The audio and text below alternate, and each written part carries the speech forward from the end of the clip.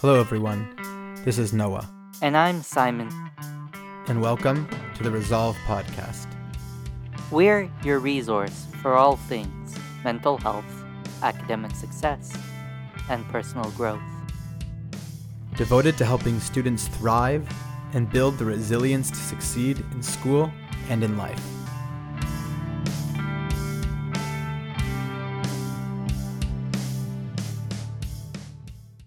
Okay, this is episode number 4, also blog post number 4, written by myself, so let me narrate. The title is called One Simple Way to Regulate Emotions. Learning to regulate emotional expression is an invaluable life skill. Here's one effective way to learn how to do it fast. Experiencing intense emotions creates strong urges for us to speak or act in certain ways. There is often a trigger that we experience, which can come from different places. It can arise internally, be it an intrusive thought or body sensation. It can also come from an interaction with other people or objects in our world. Experiencing such a trigger can cause physiological changes as well as changes in our feelings, thoughts, and desires to act. These changes urge us to act in a certain way. It can feel like there is no other choice in the matter. A case scenario. Let's look at anger in the following situation. You live at home or are home for the weekend. A trigger arises. Let's say it is a parent telling you to please set the table for dinner. For whatever reason, once you hear those 3 words, set the table, you feel hot and your teeth clench. You feel the muscles in your body tensing up. Thoughts race through your head. Why me? Why doesn't Angie ever have to set the table? This is so annoying. Your breathing gets shallower.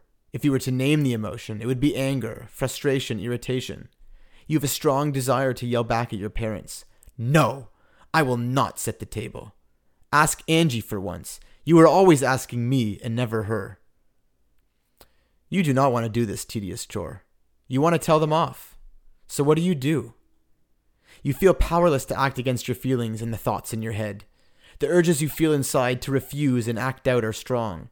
You cannot imagine doing the opposite of what your mind, feelings, and urges tell you to do. No way. And yet a part of you knows it is wrong to yell at them. After all, it is important for you to respect your parents. Besides, who is cooking the meal that you are being asked to set the table for? You know from past experience that once you raise your voice in a visible display of indignation, no one wins. What to do? Opposite action is a skill that comes from the world of dialectical behavior therapy, or DBT. DBT is a form of behavior therapy that has a strong focus on building skills to promote mental health. It comes from the work of Dr. Marsha Linehan, who is a clinical psychologist and pioneer in mental health. There are 4 main areas: mindfulness, emotion regulation, distress tolerance, and interpersonal effectiveness.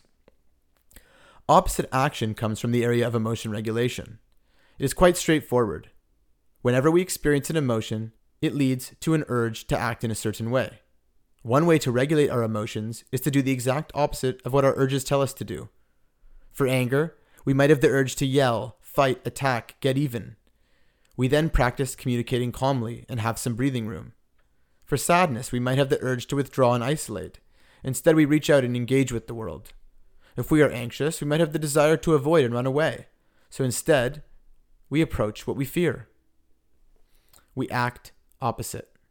There are times when it is appropriate to act on our emotional desires. Sometimes our anxiety points to real things we need to avoid.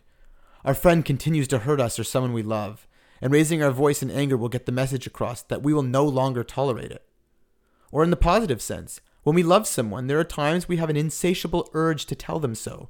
There are many healthy expressions of our emotions through action, and yet, as we all know too well, acting on our emotional instincts and urges is not always smart.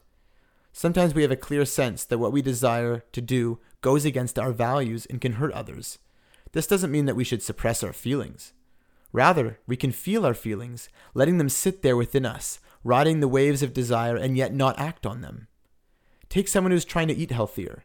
They may have a desire to eat a 2nd or 3rd piece of chocolate cake, but the desire does not take away their freedom. They can choose to act the opposite of their urges. They can walk from the cake and from the allure it has on their senses. And this is opposite action in a nutshell. When angry, speaking in a calm voice can abate the anger rather than reinforce it. There is research that challenges the idea that venting is the best way to regulate emotion. When feeling depressed, staying at home and doing nothing is not a long-term solution. This is why behavioral activation is so effective for depression. It teaches us that re-engaging with the world can reduce depressive symptoms. Instead of doing what depression wants us to do, we act opposite. In a simple rule, when acting on our emotional urges is not going to be helpful and goes against our values, try doing the opposite of what the desire tells you. See how this impacts your emotional well-being. And of course, a disclaimer.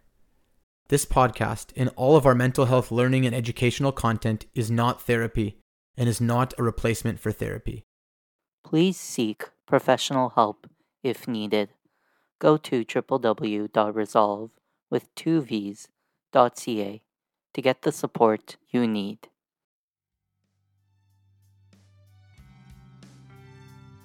And that's all for now. We hope this was helpful in some small way. If you like our content, please subscribe and give us a 5-star review wherever you are listening. Make sure to keep updated with all of our content on Instagram, TikTok, and Twitter. And of course, come check us out at www.resolve,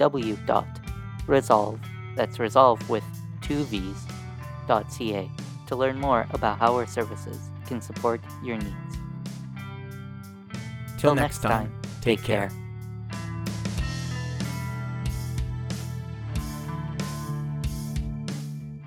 Theme song for this podcast is done by the band Mokuse no Maguro in their song Midnight Empty Street.